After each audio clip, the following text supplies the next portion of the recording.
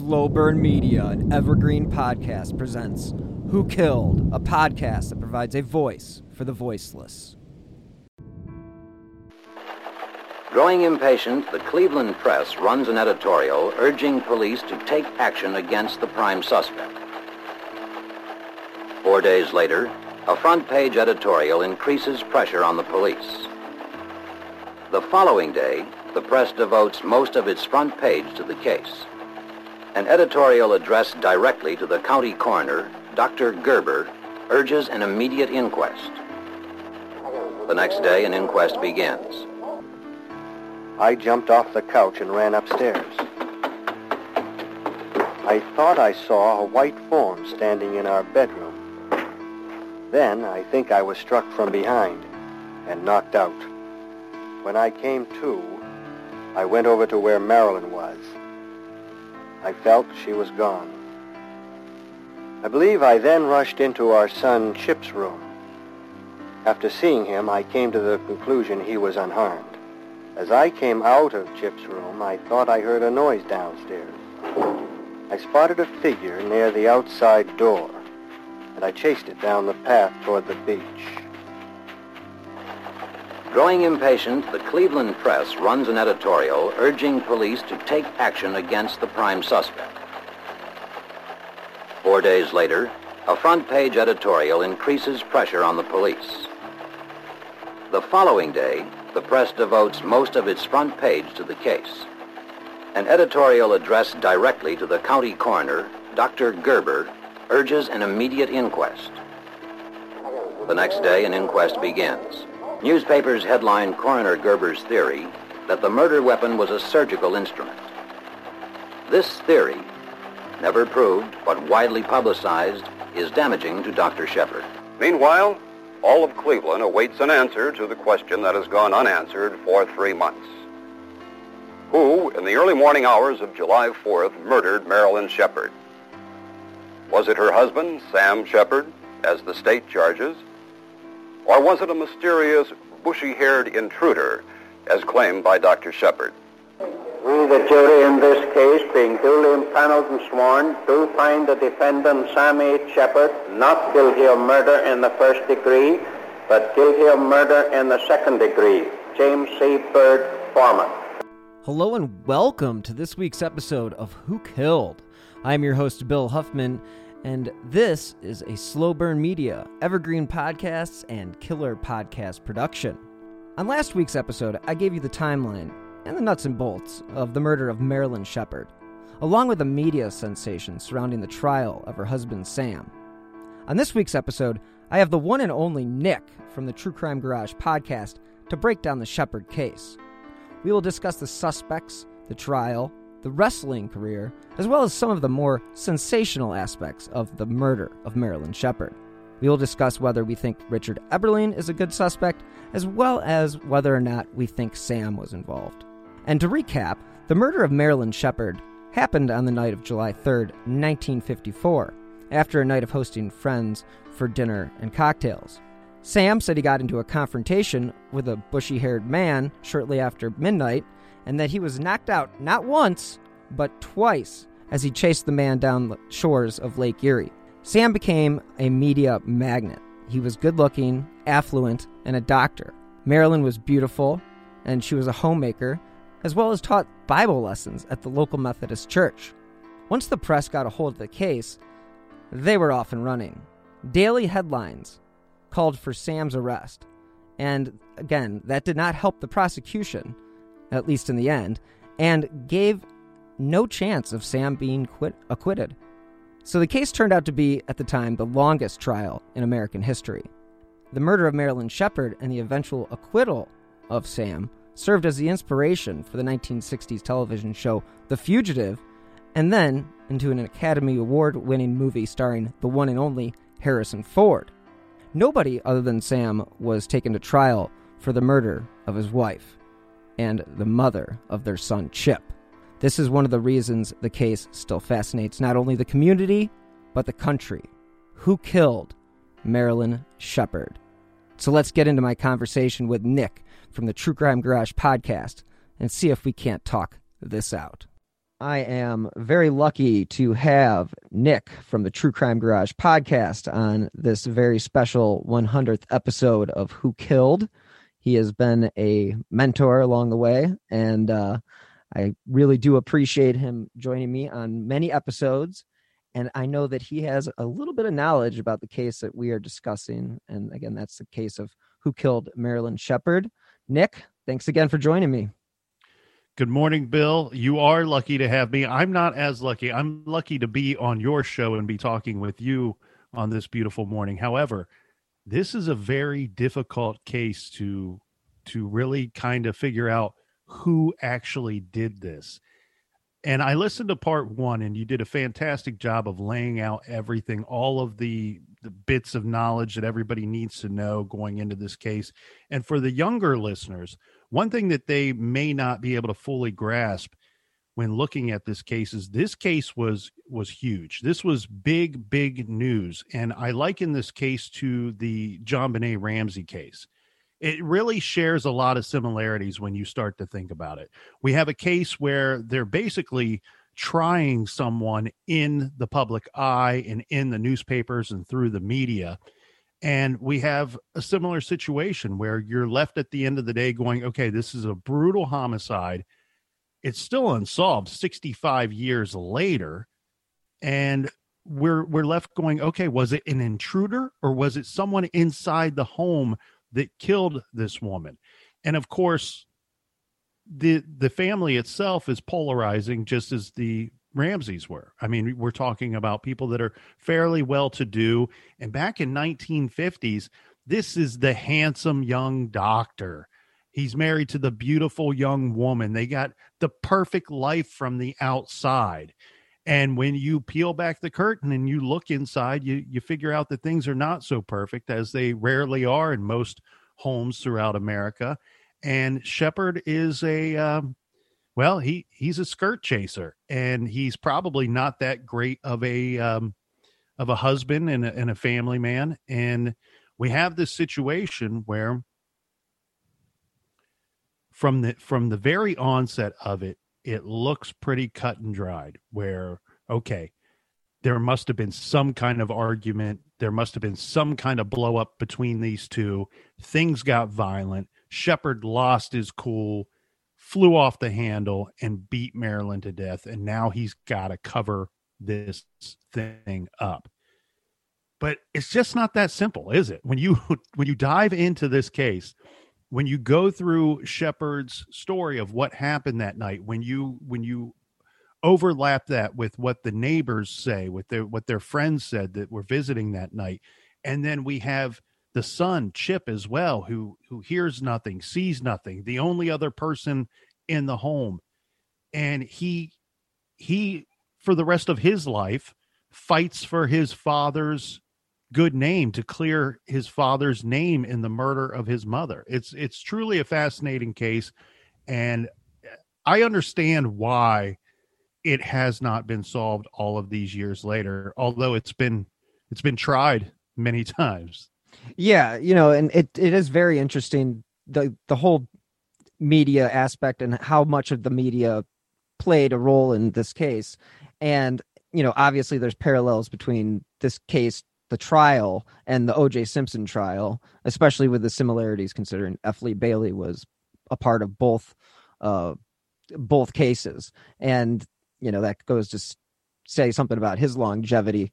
But nonetheless, the reason for this case, I think, for not being solved also is, I talked about it in early part of the episode in part one, about how basically everybody was able to just wander through the house and disturb the crime scene before it was even, closed to the public, or there were neighbors walking through, there were authorities, reporters. This was not a clean crime scene as far as that goes. And it was brutal. It was a brutal homicide. And throughout the battle, if we are to believe Dr. Sheppard's story of what went down that night when he woke up and discovered his wife was being brutally attacked, and then he has to fight this man, and he's knocked unconscious twice. If we are to believe his story, well, then that crime scene, that home, and on down to the beach area, that's all incredibly important to investigators. However, now you have everybody and their brother stepping all over your crime scene. And there should have been clues and evidence within that crime scene to really point us in one direction or the other, because the two possibilities are very different from one another. There's a big difference in a crime scene having there been a fourth person in that home. As you said, this is a brutal attack. There should be evidence of that individual inside that home. And then when you put all these other yahoos in there, well, that just convolutes the whole mess altogether. Yeah, I mean, it basically throws fingerprint evidence out the window. And if you think about it, one of the most interesting aspects of the murder itself is Chip was like 6 feet from the bedroom where Marilyn was killed.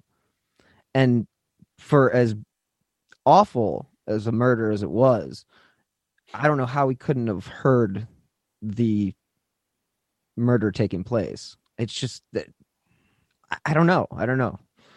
It's something that's very difficult to wrap your head around, that Chip would not have woke up at some point during this attack, regardless of who the attacker was. Right. And yet it appears that he did not. And I don't have any reason to not believe him. And I find it very much in Sam Sheppard's favor, Dr. Sheppard's favor, that Chip spent a good majority of his life trying to clear his father's name. Yeah, I mean, I remember growing up, in the 90s, basically, I think in 1989 is when Sam Jr. stepped forward and basically started fighting for his dad's, name to be cleared. And so all through the 90s, I remember that being one of the headline stories on the local news. Basically, anytime something came up, and I think it was in 96 that they started reinvestigating the case. And it's just, the fact that, okay, so 1996, that's 42 years after the murder. And we already know that within 48 hours, it's already tough to solve a crime. It's it's hard to imagine 42 years. And that's what, we run into that with a lot of cold cases, I think. And I think that's why a lot of cold cases don't get solved, is because people just obviously don't remember, die, memories fade. It just is what it is.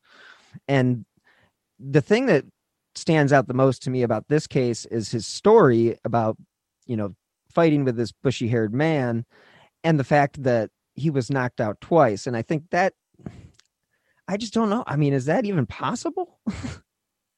Well, I'm not a doctor. I know you went to school for computer, so I guess it's possible.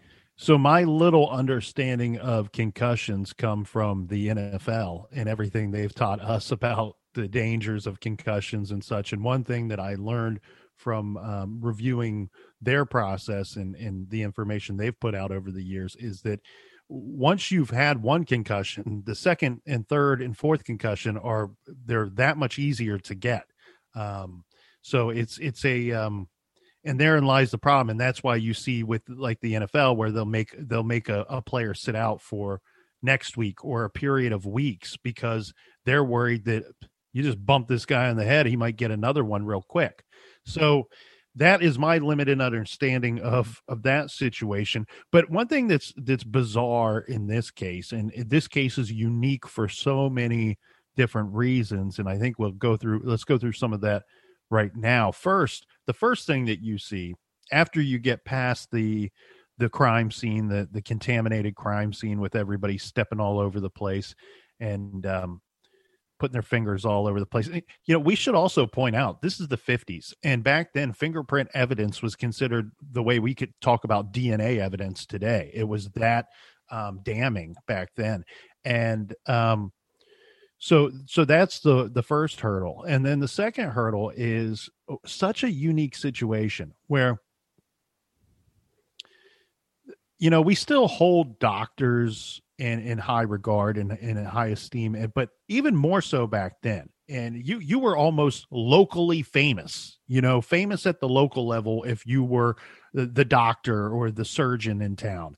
Sure. And everybody knew you were the doctor. Yeah, my grandfather was a urologist on the west side of Cleveland in the 1950s. So, and everywhere he went, people probably called him doctor. That's who they knew him to be. Dr. Huffman. And so back then, especially, you have officers who are interviewing a guy that they consider to be a suspect, but also somebody that they hold in high regard, that they have a certain level of respect for. And so there's that imbalance of inferiority going on. But then let's go ahead and compound that with the fact that you're going to interview this man because he may be a victim himself, and he has sustained several injuries, regardless if he got them from fighting off Marilyn's attacker or if he got them from killing his wife. Yeah, because he was injured. Yes, he was physically and visibly injured. It was there's no doubting that. So they take him to be treated for his injuries, and we're going to interview him while he's being treated or shortly after being treated for these injuries. Well, where is that questioning, the initial questioning, going to take place? At a hospital where this guy's going to feel comfortable because he's a doctor. But it's the hospital he works at. Oh, it's the hospital that his family owns. He's got brothers and a father that work there as well. So yep, this is not an interrogation or questioning this man under the hot lights in some dark, smoky police room at the station down at the, take him down to the station and grill this guy. No, this dude is lying in a hospital bed. He's giving his side of the story. And he's sedated. He's sedated. We should all be sedated, but needless to say, given the current state of affairs. But not only that, this dude he's the king of the ring at this hospital, right? He's in there being treated like a king. Nurses coming in and out while he's giving his account of what's going on and tending to his every need. And then he goes off into this very doctor scientific type speak when he's giving his account of what went down that night. It's almost like he's writing an entry in some kind of an article for like a medical journal or something. And so when the public views Sheppard's point of view and account of what went down, they're not going to be able to identify with this. And that also becomes an issue here for Sheppard and for the case itself. If he is a victim, if his wife was murdered inside their home by an intruder, then this man is a victim. However, he is not likable to the public. There's nobody outside of his son and his immediate family that are saying, Sam didn't do this. Sheppard didn't do this. No, the general public are going, this guy was cheating on his wife. He put on the front of a do-gooder, of a healer, of somebody who takes care of the community. And in reality, he's a bad guy. He's a bad husband. If you cheat on your wife, you cheat on anything. And it makes him not likable. It makes him not identifiable with the general public. And then, you know what sells newspapers better than anything? I mean, okay, box scores sell newspapers, elections sell newspapers, but even better than that, especially for longevity, Jack the Ripper, Zodiac, the Unabomber, those guys sold a hell of a lot of newspapers and still sell a lot of books about them. I mean, there's still books written about Jack the Ripper every year. I mean, that case is 120 years old. And this case became big news. And guess what that meant? A lot of newspapers being sold in the Cleveland area. We had two newspapers at the time. We had the Cleveland Press and the Cleveland Plain Dealer. and evening editions as well. And now their headlines are being broadcast throughout the country. Mm-hmm.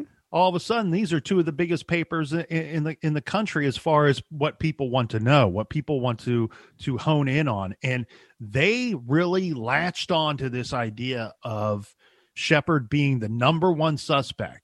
And they kept telling and pushing and pushing. Why aren't they questioning this guy? Why haven't they arrested this guy? Why hasn't there not been an inquest?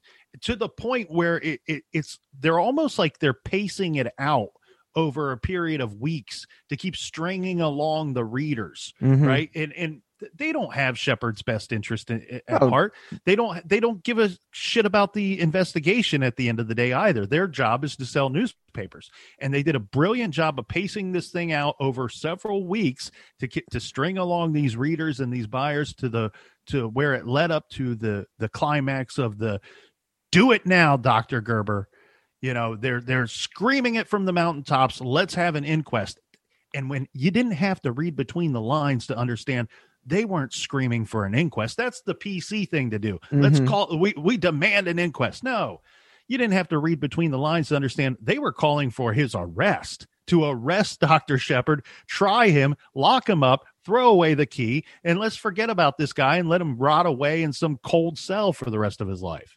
Yeah, and again, the press, this is really when, you know, obviously I think you had the Lindenberg baby trial that was the biggest trial before this trial. And this is the first time I think the press really gets held to task for basically being overzealous and basically screwing up the investigation as far as focusing in on one individual. And like you said, you know, every day they would ramp it up. And I talked about it last week about how it was like every other day would be a headline about why isn't he arrested or why isn't he questioned? And then the statement that you just asked or said about why isn't there an inquest? And guess what? There was an inquest the next day. And it's like, and you mentioned the Cleveland Press and the Plain Dealer being broadcast all across the country at that point. And yeah, nationally, now the New York Times is running stuff, the Daily News, the Post, the Chicago Tribune. I mean, it's everywhere. And it's a media circus. I mean, they called it a media carnival. Right. So, I mean, it's really a shame.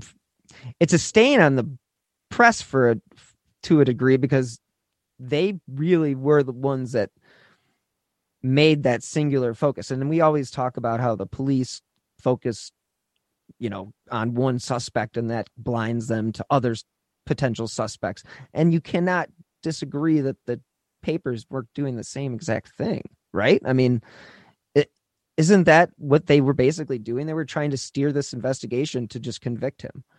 Well, it's shoddy and dishonest journalism at the end of the day, but it's sold newspapers. It's wonderful for the reader, right? True. That's your customer. True. It's like a daily soap opera that you're going to tune into. Oh man, I can't wait for tomorrow's paper to pick it up and figure out did Dr. Sam do this? You know, people want to know for themselves whether it's going to be tried or not. They want to be able to read the facts. They want to be able to tear through the case and sip their morning coffee and get up. And when they go off to their job that day, they want to go, you know what? All right, I got something to talk to old Jim about at the water cooler. I'm pretty certain the Sheppard guy's guilty, and that's because the local media has told me so. But it's a fascinating case from that angle, and to see how it played out in the papers, even though they were really force feeding it to us by that point. And then you have a judge, the first judge takes a look at this thing and says, there's not really much here. You know, and I've heard the statements and read that there was quote unquote nothing, you know, no evidence against Sheppard. And I don't know that is the full story. Who knows? It's really hard to say. I'm guessing that a judge is looking at this thing and going, there might be something here, but we got one shot at this. And if if he's there to represent the community and uphold the law and the laws that we have put into place, and a judge does not want a mistrial.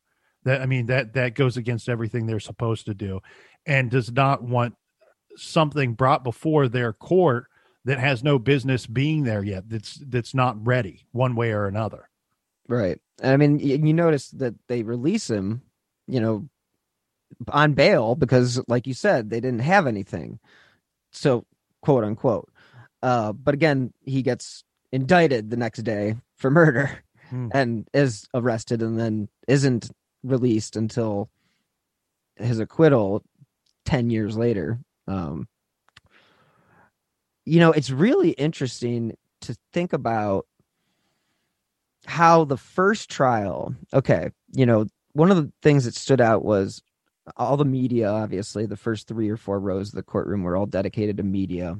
They had this huge table with all of Sam's lawyers. I mean, he had the means and the money and the power to fight this case. But again, with the public's access to the press and all the articles that they were writing, I mean, the jury wasn't sequestered. No. I mean, if you think about a failure as a judge in the biggest trial of the century at this point, you don't sequester the jury. And not only that, you have the jury get interviewed by reporters, as well as just they're never even questioned about what they know about the case or have heard about the case after certain broadcasts have been made. I think that's a complete failure on the judge's part. And it's like they were purposely doing that. It's like they were turning a blind eye. Though they won't listen to that stuff. Well, and then when at the end of the day, that's when, as a community, you stand up and you say, you know what, we don't care for this, and we're not going to reelect, these people that have flawed our system. But the system won re-election. Right. Well, right. Again, but the people had the power to make sure that didn't happen. And the thing is, that's the power of the press, especially back in the 1950s. Mm-hmm. If you had the press on your side as someone who's seeking election, you almost had the thing in the bag. Right. And so why not dedicate the first 3 rows to the media? Why not give them carte blanche to do what they will with your trial? And they turned the courtroom, the whole courthouse, into basically a media empire. I mean, they were broadcasting radio, television, obviously newspapers stories were being written there and, telegraphed or whatever, back in the day. And that was the whole courthouse just inundated with reporters. And again, it cannot be harped on enough that the jury wasn't sequestered. I mean, anybody in their right mind, if they were on the jury, why wouldn't they pick up the newspaper and read it? I mean, they're looking at something else in the newspaper regardless. How could they avoid the front page?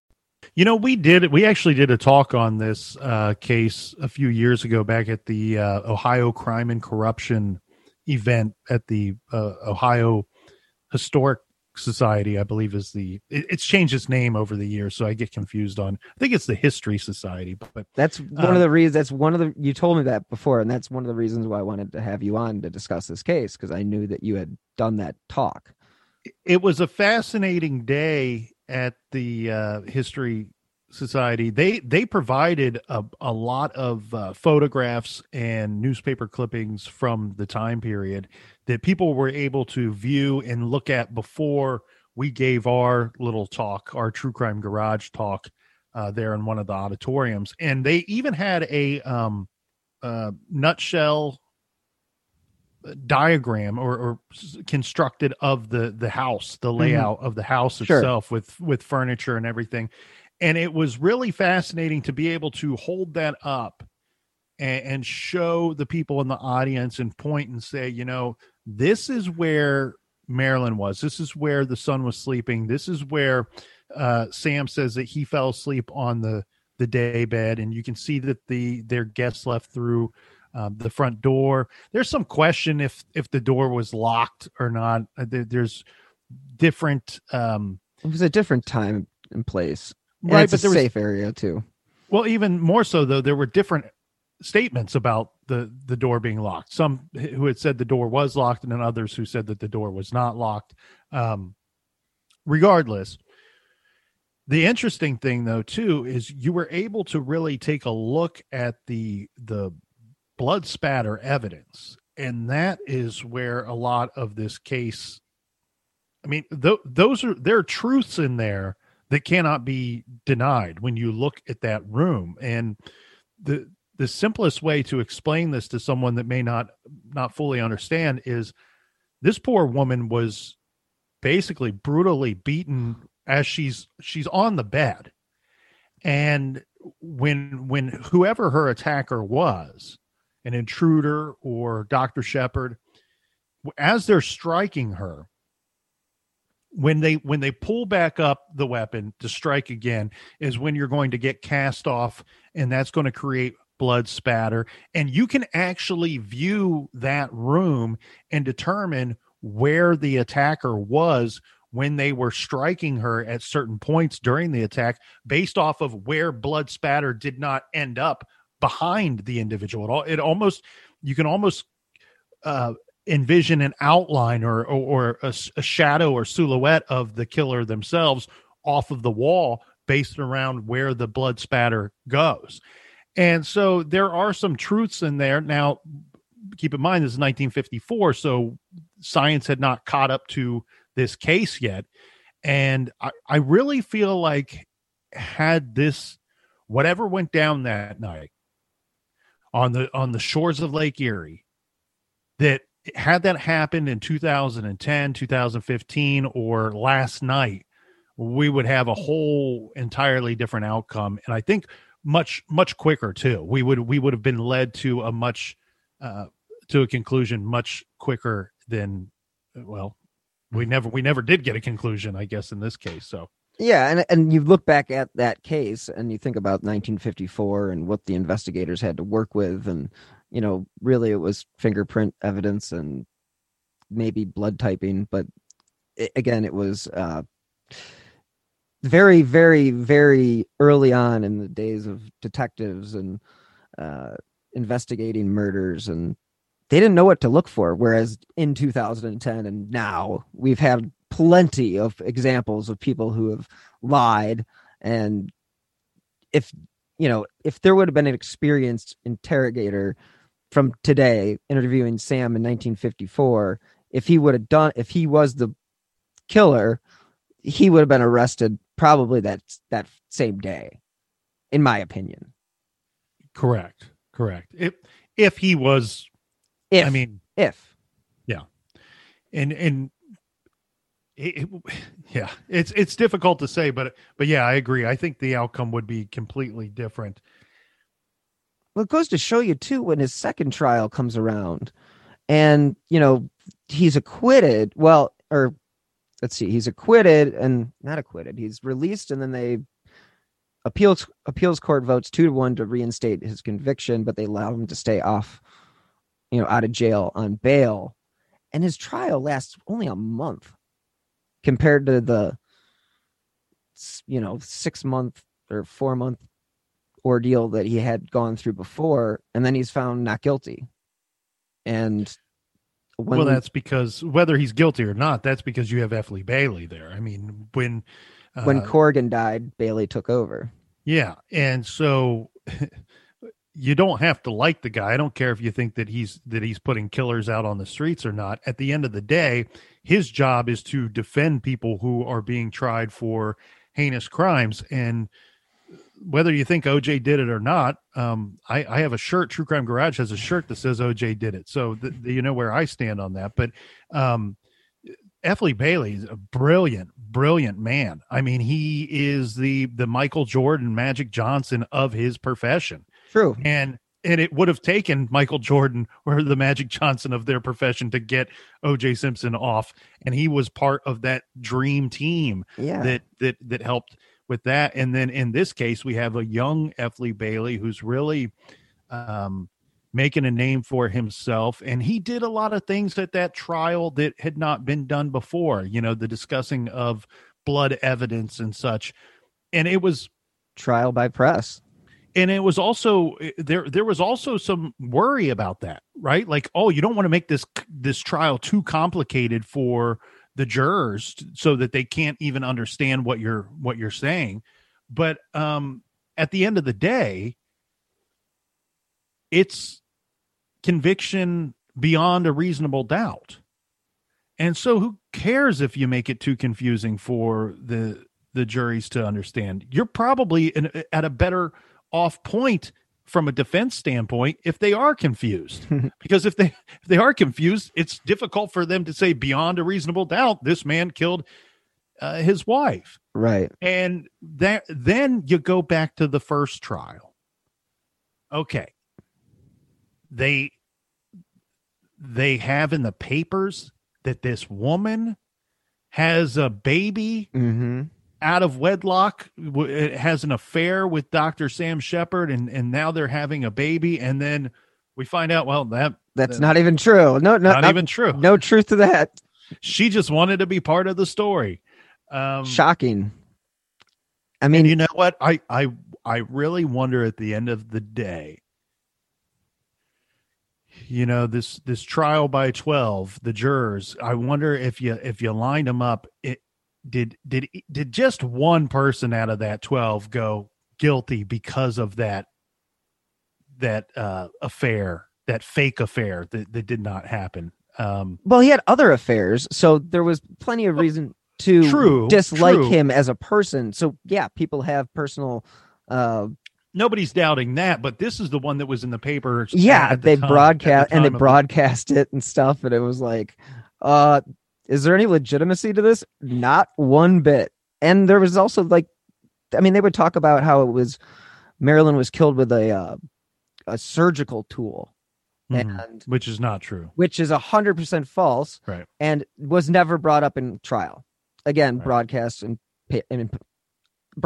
and published in the newspapers. There's every indication from what I've reviewed over the years in this case that she would have been killed with maybe more than one object, but it was very likely something in the room with her, maybe a lamp or something that was heavy in the room with her, or a flashlight that one could easily come to the conclusion that the intruder brought with them to. But yet they never found a murder weapon. Correct. Very interesting.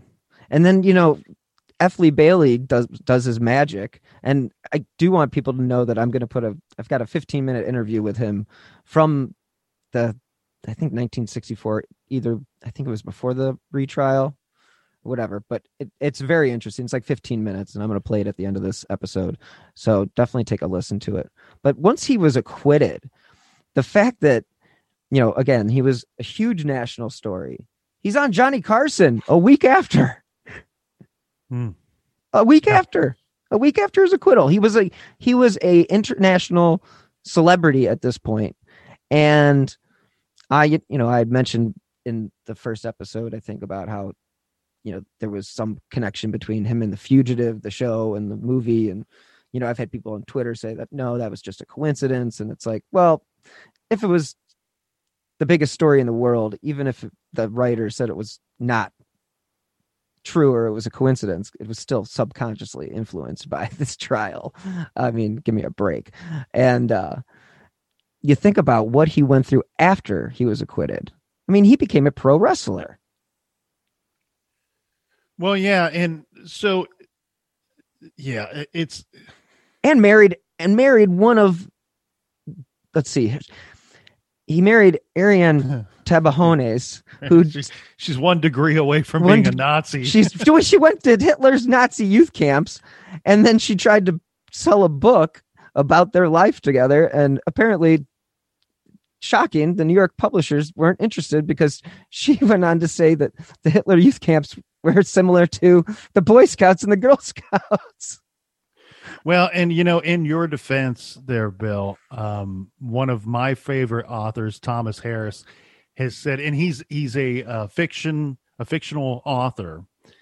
and he says that everything that he writes is true, meaning, yes, they're stories that he has created, but there are truths in them. They stem from true real life stories that were either in the paper or crimes that actually happened. And so in retaliation to that, I can't speak much to the TV show The Fugitive. I've probably only seen bits and pieces of it. And yeah, I mean, I haven't watched it. It was 1960s. Right. But the movie itself, the 1993 movie, The Fugitive, great movie. There's no way that it doesn't have some, it's not based bushy-haired man. The guy's a doctor. An intruder kills his wife for an unbeknownst reason. It's there's a conspiracy involved at the end of the day. But one of my favorite scenes in that movie, and one of my favorite scenes out of any crime thriller movie, is the part where Tommy Lee Jones almost catches up. I know exactly this part. To Harrison Ford. Yeah. And Harrison Ford turns and looks at him and he says, "I didn't kill my wife." And Tommy Lee Jones goes, "I don't care." And because, Tommy Lee Jones's job is just to bring the man in. The guy's a fugitive, and he's not there to try him, to put the doctor on trial and to figure out if the guy did it or not. No, he's just tasked with apprehending him. And it's brilliant piece of film, because it's the two characters at their purest, when you scrape everything away. This is a man who has been wrongfully convicted, face to face with a man who's trying to apprehend him, and the man that apprehends him, all he cares about at the end of the day is bringing this guy in, whether he did it or not. So that was a brilliant movie. But back to the case, did you, when you were reviewing this, did you find, and we talked about murder weapon there for a minute, did you find any obvious statements or any obvious conclusion that anything was missing from the home other than what was believed to have been, quote unquote, stolen or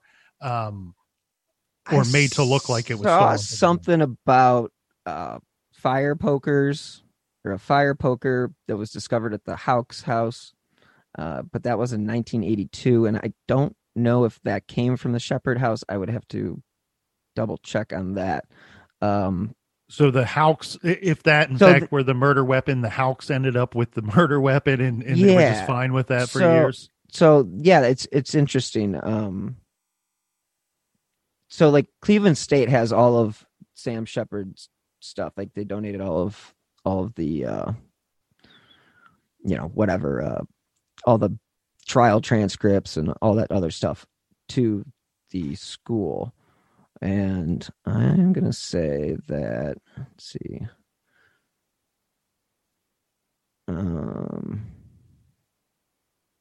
Yeah, I mean, it was one of those things I never really saw exactly where they were, where they found the fire poker. Mm-hmm. But I know it was at the Houck's. I just don't know if it belonged to to Sam. And I know that he was looked at as a possible suspect. I mean, that we know, because that was one of the possibilities that they brought up, as he was possibly having an affair with Marilyn, and that's why Sam, or I don't know. No, it was Sam was having an affair with Spencer's wife, right, and his wife. Yeah, that was the rumor. But again, rumor, innuendo. That's really all this case was really built about. So great. Another case where we have an unsolved murder and they find a fire poker years after the fact. That sounds awfully familiar. Yeah. This is a difficult case to come to a conclusion. Obviously we have owls, right? But I will say this, as far as the intruder theory goes in this case, it is an ideal home for someone to break into for several reasons. One, we talked about how it backs up to Lake Erie. The layout of the property itself if you were to enter that home in the middle of the night from the rear of the home, it's very unlikely that you're going to have anyone, neighbors or otherwise, see you come and go from that house. So from that standpoint, from a criminal mind standpoint, the house, if you're looking to burglarize, this is an ideal house. This is an ideal neighborhood for that, because you're going to find items of value because of the neighborhood, because of these are upper class people. Mm-hmm. And it's easy. You're cloaked under the cover of night and the layout of the property itself, and just the fact that there's no one living behind them. And then if you take it a step further, say they never found a murder weapon. Well, what does a guy that intends to burglarize a home in the middle of the night bring with them for their adventure, their excursion? Right. A flashlight. Uh-huh. And if he has to use it to beat somebody to death with once he's inside the home, he's going to take it with him when he leaves. And there is probably the simplest answer as to why you didn't find a murder weapon. Now, you can also take that a step further and say, well, Sam Sheppard was no idiot. He was no moron, I like to say. And he probably, he could have beat his wife and then thrown the murder weapon in Lake Erie for all we know. But there were items that were removed from the house. Who removed them, we can't say 100% certain, but they were removed from the home. They were found outside of the home. It's believed that maybe these items were dropped by the burglar after the scuffle with Sheppard outside, possible. Also thought that maybe they hid them to try to come back and retrieve them at another time is always a possibility. Then we have the weird situation of a piece of her jewelry. I believe it was her ring that this character, it's found in his possession. Yeah. Marilyn Sheppard's ring is found in, who was it? Richard Eberling. And there is some thought that he may have stole that from, so that sounds like a very damning piece of evidence, right? But I think if I remember this correctly, and correct me if I'm wrong here, Bill, I said, it's been a couple years, but if I remember correctly, that the story behind that ring, that stolen ring, it's actually believed that he stole it from her sister, from Marilyn Sheppard's sister. It was at a later date. It wasn't stolen that night when Marilyn was attacked. Right. Exactly. It sounds like, it sounded like, he took it from there, but I think it was actually, he took it from from Sam's brother. Sam's brother. Okay. Yeah. And, you were talking about how he could have thrown the, and we were just talking about the murder weapon. Yeah. So according to famoustrials.com, the 3 months after, and this is July 1955, so Sam's already been convicted. And so it's a year after the murder, a swimmer who lived next to the Sheppard home, quote, found a dented flashlight, not a surgical instrument, in the shallow water in Lake Erie. Yeah. Yeah. And look, there's a million ways that flashlight could have ended up in Lake Erie. Of course. And it could have come from any number of people. Could have come from Sam. Could have come from Sam. Yeah. I mean, and you think about, again, I always talk about this particular case, about trial by media. And, it's interesting that the publisher of the Cleveland Press actually wrote in his autobiography, talked about how strong of a role he played in bringing Sheppard to justice. And it's, it's crazy. And you think about all the tragedy that surrounded the family. I think Sam's dad killed himself. Marilyn's dad killed himself. Or no, Sam's mother killed himself, but Marilyn's dad killed himself. And then Sam's dad died like a year after he was convicted. Some of them were dealing with ailments, though, right? Weren't some of them dealing with some pretty severe health issues? Well, Marilyn's father was. significantly. But the other, gosh, I keep screwing that up. It's Sam's father that had the real issues, and then Sam's mom killed herself in a motel somewhere in Cleveland. So interesting. And they actually grew up, not grew up, but where Sam lived after his trial is about 2 miles from where I live. And it's the townhouses that he's interviewed in front of in one of the AP videos. It's like this, they look exactly the same, the townhomes. It's so bizarre how close this is to, again, another Bay Village story, another unsolved murder, and another international or national mystery. Well, and I think that Sheppard eventually moved down to my neck of the woods, to Columbus, in a small area that we call German Village. And that was so he could somewhat practice medicine again. I think that is correct. Yeah. And then, because good luck having any clientele up in Northeast Ohio. Yeah, because Columbus is so far away that you would not know about Sam Sheppard. No, that's true. So final thoughts, Nick. I know that you are on a time restraint today. So any final thoughts that you have on the Sheppard case and whether or not you think you can make a definitive conclusion? I don't know that I can make a conclusion, judge, jury, executioner style here, but I would find it very difficult to put a guilty verdict if I were a jury member in either of those trials. I don't see enough here to convict this man, and in fact, if I had to choose, gun to my head, I would think I go with the intruder theory. That I think that it's more likely that there was an intruder, and I understand that the percentages and the statistics tell us that Sam Sheppard probably, more likely than not was the killer. But I go back to the son, and he didn't wake up. Some have to wonder, well, maybe he did wake up, and maybe when he saw who was killing his mother, it was his father. But then if you're going to go that angle, really think about that for a second, because I've heard people try to apply that to this case.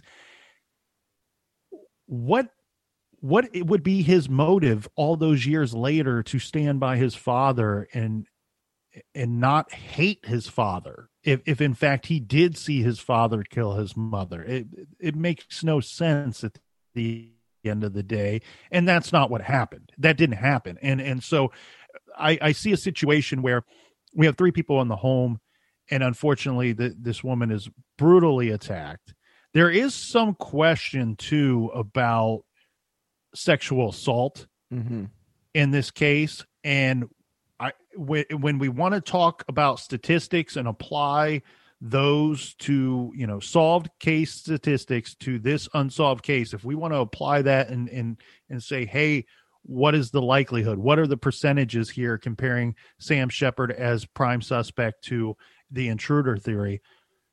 If in fact there was a sexual assault, then the statistics go way down. The percentages go way down for the husband being the actual attacker. So again, it comes back to science and forensics and investigative tools and resources were not up to speed. They're not where they are today. And back in 1954, in the 50s, there are a lot of questions that would have become answers based off of what we're able to do today. Yeah. And I would say that when I first started looking into this case a while back, I went in with and I'm not going to lie, I went in with the belief that it was Sam. And the more that I look at it, the more I listen to his interview, the fact that he took okay, so if the story's real, that he chased him down, this intruder down the stairs to the beach, that would follow up and basically, what's the word I'm looking for? Help your side of the story about the person coming in from the back and knowing the back way. And that's exactly what I think could have happened. Is if that's the way you came in, well, why isn't that the way you're going to go out? Especially in haste, and when you're trying to now flee from someone who's trying to either apprehend you or attack you or what have you, you're going to go the route that you know. And we see that, again, applying statistics, very often the intruder will flee from the same point of entry into the home. And look, at the end of the day, Richard Eberling is as good of a suspect as Dr. Sam Sheppard. Eberling is he's a freaking creep. He's a convicted killer. He's a murderer. He's a creep. And he fits some of the weird descriptions that people say they may have saw someone in the neighborhood that night. And it's interesting that you say, hey, you went into this thinking that Dr. Sam Sheppard did kill Marilyn Sheppard that night. And then you've kind of rethought that. And when you come out the other end of this, you're thinking much differently. When we gave our talk to that auditorium at the crime and corruption event, the Ohio crime and corruption event, there must have been, I would estimate, about 50, 60 people in the audience. And we probably discussed the case for a good 45 minutes to an hour. And we did much like what you did last week, where we just started at the beginning, chronologically went through the whole thing. We were able to go in depth with Richard Eberling and some of the other things that F. Lee Bailey presented at trial as this case progressed. And at the end of our talk, I asked for a little audience participation. I said, I'm going to give you 3 options. And when I get to the option you like the best, I want you to raise your hand. And the options were Dr. Sam Sheppard, Richard Eberling, or an unknown offender. And the one that got the most hands at the end of that talk was Richard Eberling. And so it's again, it would be very difficult based off of what we had, the knowledge that we had, the evidence that we had or did not have back then. It would be difficult for a conviction of Dr. Sam Sheppard in my mind. I agree. And if I was on that trial jury, I would have probably voted to acquit because, again, there was enough reasonable doubt and it just doesn't seem right. And again, trial by media is not a way to make a conviction stand. Let's remember, it only took a month to find him not guilty the second trial. So, well, thanks again once again, Bill, for having me on. It's always a pleasure to drink a couple cups of coffee with you and talk some true crime. If there's anybody listening to Who Killed that has not checked out True Crime Garage, check out our podcast, True Crime Garage. This week, we just released 2 shows about a strange disappearance of 2 young men, 2 separate incidents down in Florida. And the last known person to see them was a sheriff's deputy, the same sheriff's deputy. So very interesting case out of Florida that we covered this week. Next week, we got 2 different cases that we're going to cover on Tuesday and Wednesday. And then, Bill, you're going to like this. The following week, we are really taking a deep dive into some old Ohio cold cases. So check out True Crime Garage podcast. Wherever you hear this wonderful podcast, Who Killed, is the same place you can hear ours. Yeah, you take care of yourself. Thanks again so much. And I always appreciate, and I know the audience always appreciates your knowledge. So thanks, Bill. Have a great day. Thank you again for joining us this week on Who Killed, a podcast that provides a voice for the voiceless. And many thanks to Nic of the True Crime Garage podcast. You can find all his shows on Apple Podcasts or wherever it is that you get your favorite shows. If you would like to follow me on Twitter, you can do so at BillHuffman3 or on Instagram at SLO_Burn Media. And again, thanks so much for listening. And as always, until next time, stay healthy and be safe.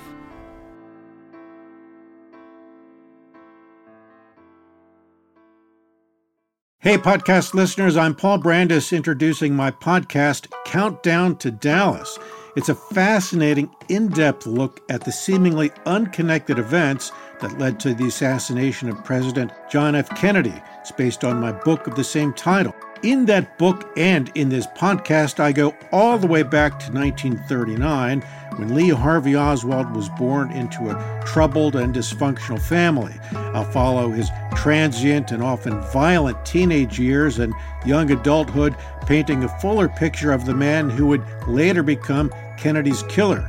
I also take a look at events unfolding in that era, like Cuba and Vietnam, and I'll unpack the conspiracy theories too, not one of which has ever been conclusively proven. Subscribe to Countdown to Dallas at evergreenpodcasts.com or your favorite listening app, October 31st. Hello, this is Dr. Grande, the host of True Crime Psychology and Personality. On my podcast, I explore and explain the pathology behind some of the most horrendous crimes and those who commit them. We discuss topics like narcissism, psychopathy, sociopathy, and antisocial personality disorder from a scientifically informed perspective. What is a narcissist? How do you spot a sociopath? What signs can you look for to protect yourself from these dangerous personalities? It's not just about the stories, but also the science and psychology behind them. So if you're interested in true crime or mental health, I'd encourage you to give my show a listen wherever you get podcasts.